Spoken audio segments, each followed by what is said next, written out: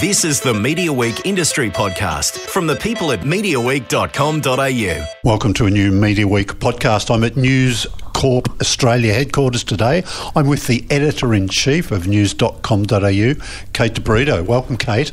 Oh, hi, James. Thanks for having me. It's a pretty exciting day in the news business. There's elections just been called. I know. We're very excited. It's taken a while to get here, but we're finally here. No, I think it's going to be great. Hopefully there's going to be a bit of argy-bargy. We like a feisty election campaign. It'd be sad if we just rolled to a finish. Sure. We hope to see some good numbers and good readers over the next 6 weeks. So you've got a little election 2019 graphic, which is up on the website. You've noticed. Did that debut today? Or no, it debuted a few days ago, but the editor just sent out a reminder to the team.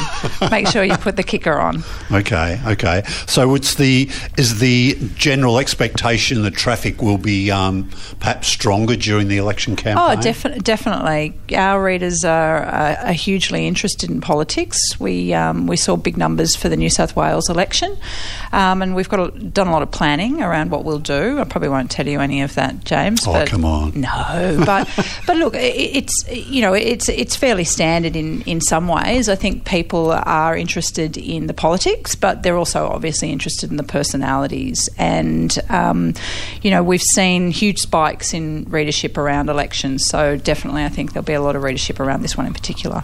I'm guessing something you won't want to do during the campaign is take any focus off other areas because there'll be some people who won't care too much and they'll be coming to you for all the stuff they normally come to, so you'll be keeping that content up, I'm guessing. Do you mean like Married at First Sight? Will we drop reality television? No, we won't. And you're right, there's always can be some reader fatigue, but we have that at our fingertips, James. There's the data, we watch that minute by minute. So if we can see that readers are fatigued, then we simply sort of move away from certain subjects or certain areas. I think that's been one of our strengths, is that we've always let the readers guide us about what they're interested in rather than trying to tell them exactly what they need to know. How much do you let them guide you? A lot. Yeah. A lot. And I think it's a principle that unnerves some people. I think it does, doesn't it? Yeah, because they seem to say, well, if you let the readers tell you, then are you giving them what they need to know? And it's like, well, we've never arrogantly assumed that we know best. We're obviously journalists. We know when a story is a story, but surprisingly, so do the readers. And there can be things that traditional media or other parts of the media might think are important stories that our readers just aren't interested in. And I think that's a part of digital media that people still haven't quite come to terms with. They want to compare digital media to print. They want to compare it to broadcast. The comparison they don't make often enough is radio. In some ways, digital media runs, much like radio. We come in, there's stories of the day, we follow them up, we find new angles, and we roll things out throughout the day. There's obviously special features, things you've planned, stories that you've broken exclusively, but we operate very differently to other newsrooms, and we have to be guided by what the readers want to read or what they're interested in, because otherwise they just don't read. It's a fundamental principle of digital news. Are there many misconceptions about I think there's so many misconceptions, and having worked in print for so many years, and I have a great affection for print. I started at the Daily Telegraph as a copy girl, so I loved my years in print in this business, but I love digital news now, and I think it's probably one of the biggest problems for our industry is how few people who are not in the industry understand it. It can be really, it's a great moment sometimes when I meet other people who work at even rivals, some of our biggest rivals. They might work at 9 or 7 or the Daily Mail. When you get in a room together or you have a chat together, you're surprised that you speak a language that people in other parts of the businesses don't understand. Right. So, I don't think we're trying to keep it secret either, but maybe it's just hard to understand unless you've worked in digital media. Sure. It's a more competitive space all the time, isn't it? I mean, recently we've seen 7news.com.au launch with a real focus on what they're doing digitally, even more so, I guess, than when they were sort of in partnership with Yahoo. Yeah, absolutely. And I think that's one of the great things about digital media is that it is competitive. Something people don't talk about very often is the fact that digital media is supplying jobs for young journalists. If we cease to exist tomorrow, so would all of the jobs. So we're a great, not just a pathway, but we're a great employer of graduates. So there's a lot of opportunities in digital media, and I think that's great. So the fact that it's competitive and it's increasingly competitive isn't something we dislike. I think we love it. We love the fact that there's a lot of argy-bargy for top position. If it wasn't, it'd be boring. Do some people still look down their nose a little bit at digital, do you think? And 100%. I think the old days of cinema versus TV, and TV used to be seen as a poor cousin. And also, maybe. I find that sort of a bit sad too. As I said, I've worked in journalism for a lot of years, and there's always been elements of what people consider a hierarchy. There's been snobbery. There's been all sorts of things in the media before. It's not new, but I think digital media has really shaken people up in other parts of the industry. Obviously, we know that different parts of the media have struggled. Print has obviously had its own share of struggles, although they're doing really well at the moment to sort of maintain their readers. But I guess the issue is that they do look down their nose. There's a suggestion that that digital media is a lesser type of journalism, and I think it's a shame that they look at it that way, especially when we know that this is what people are reading. So again, it's a kind of arrogant assumption by journalists that they know best, and I don't always think that's the case. You mentioned before about people reading. How does your audience, and it's it's the data today shows it's half of Australia go there every month. What do they read? I mean, how do they read differently maybe to others? Well, first of all, you can't just tell them you can't just say something's important and therefore assume they'll read it. You have to find a hook. You have to let them know why something's important, why they need to stop in their scroll down your page to make a decision to click on a story. Good headlines have always been important. They've always been important in print. They've always been important in television or cover lines on magazines. So there's nothing new there. But I think people like to see... They want to find out something they're missing. So there's always that sense that if they read a story, generic headlines I think are the death in digital news. How to lose weight in 12 days. It's like they've read that 5,000 times before. So I think there is a requirement that you bring them something special and unique and new every single time, which I'm sure you can understand, James, is quite hard because there's not always something special and new and unique going on, but we try. Because do you have specialist almost headline writers? Because it's a bit of a craft, isn't it? And I'm thinking, how many stories would you post a day, you reckon? Hundreds. And you expect each one of them to have a pretty good headline. 100%. And I guess it's one of the things that's, that digital journalists have to do. There's a lot of demand. So as part of their training, really. As part of their training or as part of their job. When you walk into digital journalism, you have to not only often come up with the idea first, front up to the news desk, have good ideas, go out, research them, find them, put the journalism in, but then you have to build your stories, source pictures, don't steal them from someone so that we have to pay them down. There's a lot of demands. Headlines, obviously social, SEO, all have components as well. So there are a lot of demands on reporters that probably you don't have, again, in different parts of the industry. They do an amazing job. But yes, there are, I'd say the sort of our news desk are the people who, and probably the same in other digital newsrooms, are the specialists, the people who can hone and craft and work a bit harder on headlines. They sort of understand intuitively what's going to reach out to readers.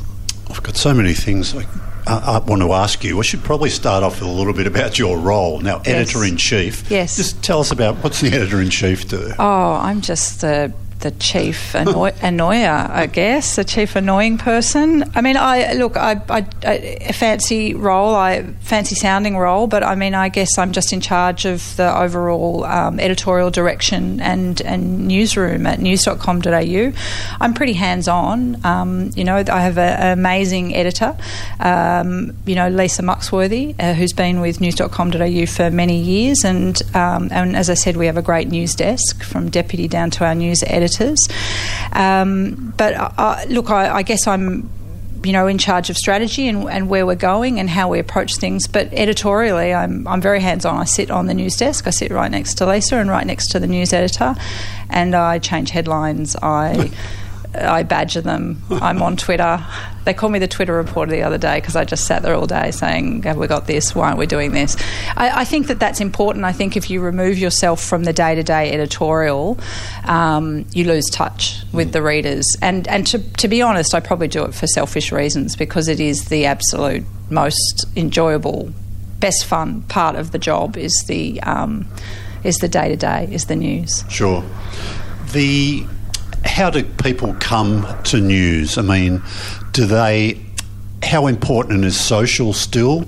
How important is the homepage? Well, our homepage has always been very important. It's always been the biggest driver of our traffic and still is very important. So a few years ago there was talk that the homepage is maybe on the way out. Everyone said that. Sideways traffic. There's still a need and... Well, probably, 5 years ago people were saying that but we were bucking that trend and we've continued to buck the trend. Our homepage continues to be an enormous driver of traffic for us. There's no secret in that. But obviously, people come from other directions. Social is less important, only because, like most publishers, we've all been affected by Facebook and its changing algorithms. So we can't rely on that for traffic. There's too many hoops you have to jump through for social traffic these days for that to be your biggest driver. Although I know other businesses, obviously, they get more traffic from social. But obviously, search is Google and AMP have been building for the whole industry. So I think that will continue. But I hope that our homepage continues to be a strong driver of traffic. We put a lot of effort into it. So presumably a lot of people use it not dissimilarly to the way they treat a newspaper.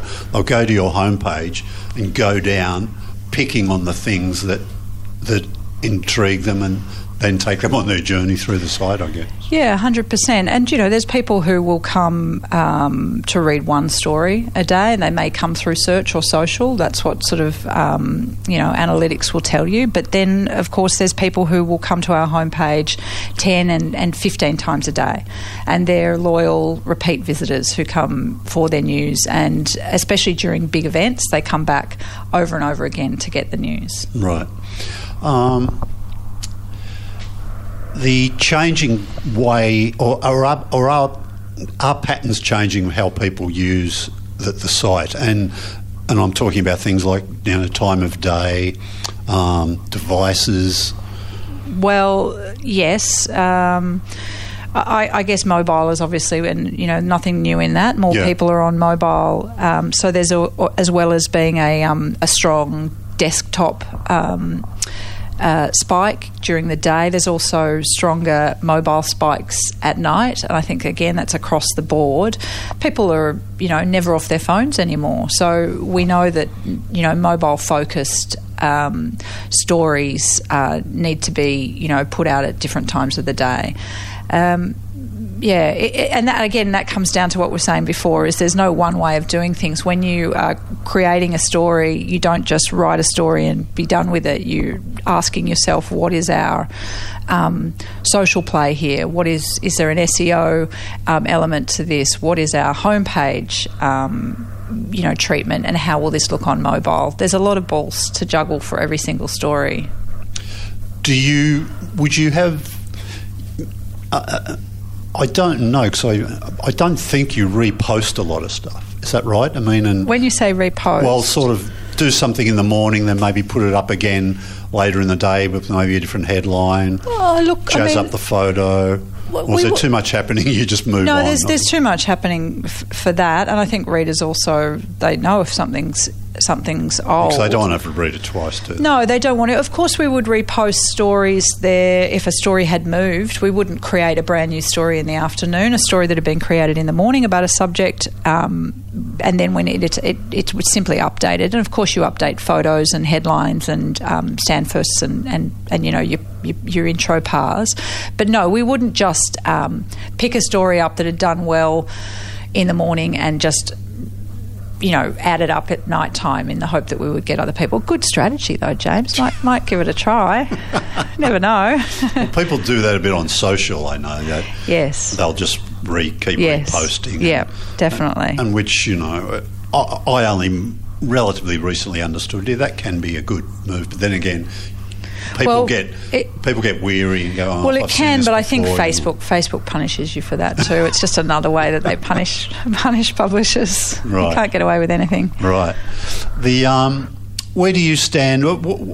Tell me about video and news.com.au. Again, a few years ago, everyone was saying future's all about video. But it's a lot of people just seem. Me, for example, I watch the odd video, but I really just want information and news. Look, I think it is one of those things. Obviously, we're a more video-focused society. You just have to look at catch-up TV and the changes to our mobile habits. We can now watch video anywhere we want without it sort of draining our data. So we've got options. But does everything have to be in video? No, I would agree. And I think that sometimes you can... there's a lot of... sort of vanity video made, and I think there's, you know, that can be true, and I don't mean your podcast at all, but it can be it can be the same with podcasts too. There's been some amazing podcasts made, but there can also be vanity podcasts and vanity videos made because people say, oh, we must do this and hopefully we can get an award for it. But in the end, again, it's about your readers and did they watch it? And I've seen videos where people have put in a lot of effort and no one's watched it, and I say, what was the point? What was the point? You know, realistically, we do the things we do. We write our stories, we make videos because we're trying to communicate news to our readers. And if you're not doing that, if you're not reaching people, then I say you're just trying to serve yourself, not your readers. I guess you have a dedicated sort of video studio? We have studio here, and we have a video team that works sort of across the business, and they're amazing, and they do a lot of things, everything from, you know, unique video down to sort of, you know, cutting up news events from Sky and other sources. So look, there's a lot of video. Don't get me wrong. It's a huge. We have a huge emphasis on video. All our stories have video in them, and where we think a story is well served by video, we go out and make one. You know, I think we've done a funny one this week about Easter eggs, you know. That's what you do. But as I said, I don't believe in just making video for the sake of it. I think you have to know why you're doing it, and I also think sometimes people can make a video about something and then double up and tell the whole story in text as well, and that doesn't make sense either. So kind of sometimes one or the other. What about automated video that just starts firing off by itself, whether it's editorial or advertising? What are your sort of policies for that stuff? I think it's a great thing, James. No, I know it's something that it annoys readers. Look, you're sitting at your at work. You might have 20 windows in your browser that you've managed to accumulate or more. Suddenly, some video starts playing. You don't know where it's coming from. Look, you know, I from those sort of product decisions, I tend to be philosophical about them. It's funny, people get annoyed by really small things. You know, sometimes there'll be a small change on our site. It might not have been even intentional. It's just something in the back end. And people here, the reporters will say, why is this happening? And as users, they're really annoyed by things. So I'm being flippant because I don't take it lightly, the fact that people do find autoplay really annoying. But you know, these are commercial decisions that are made for a reason, and you know, if we I guess it's obviously been researched that it's not that much of a negative. That Well, it's like an ad. That's annoying too. At the front of a video. But you know, we can't stop putting ads in front of videos. If 9, 7 or 10 started giving people the option. If 9 said, well, look, people have told us that the ads before Married at First Sight are annoying, so we're going to get rid of them. Well, I mean, it'd be a great story. Tell me about, now you sit within News Corporation. Yep. All the newspapers, they all have their own digital properties as well. Yes. They seem to run a fair bit of your content. Do you run much of other people's? You know, James, I think there's less and less of our content that they run. You will probably see some. Look, we have a fairly good understanding of each other's businesses. They're a subs model. You know, subscriptions are their game when it comes to digital. So we use their free content where they've left something unlocked. We can use it, and all of our content is obviously available to them to use free. They can't lock our content, so it works along those lines. Some of the metros like our content a bit more. They use it, you know, to just sort of add to the mix, but some use it less, and that's their choice. So it's a very open partnership in that sense, that what's free is free and what's locked is locked. Kate, as we speak today, the Nielsen released the data for March audiences. You cracked 10 million again. I think it was 10.6. Now, was that your biggest ever? That is the biggest ever. 10.6 is our biggest number. So the newsroom doesn't know yet. Don't they? We have a stand. We have a stand up every month. It's a big stand up, and okay. Julian Delaney, who's our boss in charge of DNA as a whole, which is, you know, part of a wider, looks after a number of different divisions. It's all the digital assets. It's all the digital assets. Yeah. So we'll stand up and we'll talk numbers. Will that be today? That'll be today. Okay. Yeah, and it's great. It's you know, it's a great chance for us to sort of see how different parts of the business are doing, and obviously, you know, there's good news for us. Usually, there's good news for a lot of other parts of the business. So yeah, it's good. We always get together. It's a big team, and we always go over the numbers. But yeah, 10.6 is a massive number. Very pleased about that, and it obviously came off the back of some big news events. It was New Zealand. So, you know, no surprise there, I guess, that there have been some rises across the news divisions because, I mean, it was obviously a huge news day. It was, I don't know. It was an interesting day to be working, because as with any of those big news events, people sort of started to move into gear, and there's a bit of a buzz in the office. They thought there'd been some sort of event, really. But I think after we realised how bad it was, and after the video came out, the quiet that descended on the newsroom was sort of almost a little bit spooky. I find it a bit hard to talk about, even to people, you know, to ask them, how did you deal with it and all that? It was a tough day. It was a very tough day. I think everyone, you know, and certainly, you know, myself included, a lot of people looked at parts of the video, and it was pretty distressing.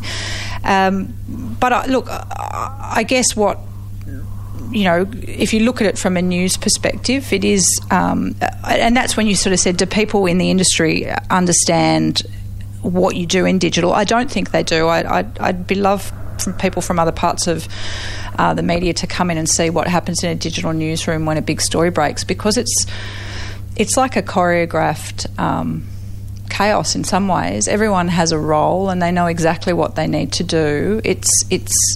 It's amazing to see a digital journalist, you know, file their first 3 pars as editors are standing over them, waiting for headlines, and the way that system works together is incredible. And I'm not suggesting we're the only ones who can do that, but we certainly do it very well. Breaking news has always been, you know, one of our strengths, and it's one of the reasons readers come to us, because they trust our content, but they always also know that we're going to give them all the angles on the story.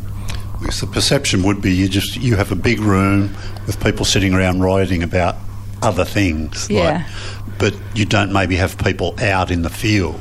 Well, that's not true. Is that? Well, it's not true. We actually did have a reporter. So I'm talking about everything, I guess, not just New Zealand. Well, in New Zealand, we did have someone there, a staff member who happened to be on holidays. Okay. So, she did what most journalists would do and dropped her holidays and jumped in and did some reporting for us. Look, we're a national website, so you're right, we don't have someone based in WA, but it doesn't mean our reporters don't pick up the phone, doesn't mean they don't make calls. We have people in Melbourne. Our reporter in Melbourne has been covering courts for us this week, so we've been on the spot for a lot of those. We have people in Canberra. We just put someone on a plane this morning. She was in Manly, but we said you've got to get to Canberra by 12 to get on the bus. It's a little bit of a tight turnaround. It was like the Amazing Race. So, but she got there, I think. I think we're okay. So, no, we absolutely are committed to having our reporters, on the spot when things happened, when the tradie was killed recently. It was in Sydney. Obviously, we sent someone down there. We're committed to being there where we can. We have someone working for us in New York. We have someone working for us in London. When those big events happen, we try to be there. But we're a national news site. And sure. we're not staffed, I guess, like a national newspaper 20 years ago might have been, where you'd have a bureau filled to the brim with reporters. So we do what we can, but it certainly doesn't mean that we're not doing original journalism, because our reporters make calls and get on the front foot where they can. Yeah. Tell me what are the some of the challenges of having an audience this big with the technology? I mean, do you have limits on the number of people that could be on your site at once, and do you have to be constantly never thought of that increasing your imagine if we had such a big day that it crashed the site. I think I'd enjoy that. No, we don't, as far as I'm aware. There's no reason that you can't have all of Australia could be on the site. That would be great.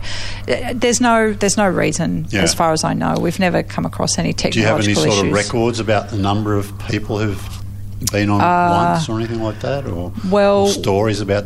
I guess you could. Yeah, some of our biggest days. Our biggest day, I think, ever was the Sydney siege. But we've had some big days since. I mean, Melbourne Cup last year was a big day.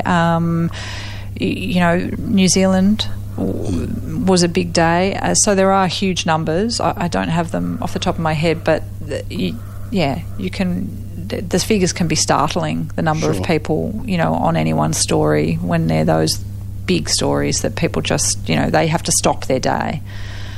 Is there a digital news category that really does well for you, that might surprise people, that maybe wouldn't be covered much in, by sort of traditional print, or where you go a lot deeper than anything else? Digital news category. I guess things like reality TV comes to mind. Well, there you go. Reality TV. Well, I mean, maybe tech. I don't know. It is things interesting. like tech would do well. No, I mean, I think the tech. We obviously have a very bouncy tech section. It does very well, but it was always one of those things where in digital people would go, "Oh, your readers will love this because it's about tech," and we go, "Oh, okay." Just because it's online doesn't mean they're interested in tech. Like, they're just readers. Look, it is, what you said before. There are interesting challenges in being a national site. If you're a local paper in Manly, you cover local issues. If you're the Daily Telegraph, you cover New South Wales issues that are affecting people in this state. For us, we kind of focus on the issues that affect people. And I guess we have to be quite generalist in that way. We're not snobby about what we cover. As I said, if people find it interesting or funny, we've always been front up about the fact we're news in colour. We're very sincere and dedicated to being newsbreakers and to reporting, stories accurately and credibly. We think we've got the reader's trust in that way, but we've always said we're the news in colour, and we'll bring you other stories that make you laugh, stories that are a bit silly, because we should just give up if we're not going to report on some of the funny things in life. So I guess that's where the reality TV comes in. It's so absurd just on its own, but the readers, they love it, and they want to They want to hear James Weir recap what's happened. Sometimes they don't even watch the shows. In fact, a lot of our readers say I don't watch Married at First Sight, but I just read James's recaps. Right, okay. Oh, that's interesting, isn't it? So coming up, the elections obviously and the campaign's going to be a big focus for the next, 5 weeks, I think, isn't it? Absolutely. Yeah. We've obviously, as I said, we'll have people on the buses, but it's, I think it's the way you cover an election is what makes the difference. Our readers have always liked the fact that they feel they can get a straight down the line understanding of what's going on in politics by reading what we have to say. So we want to keep bringing them that sort of comprehensive analysis without bombarding them with stuff that doesn't matter. And I think that's our job, is to sort through the things that the politicians perhaps think are important, but we know our readers actually don't care about. Is there a sweet spot in terms of the number of words in a story? No. So people will read long if it's worthy?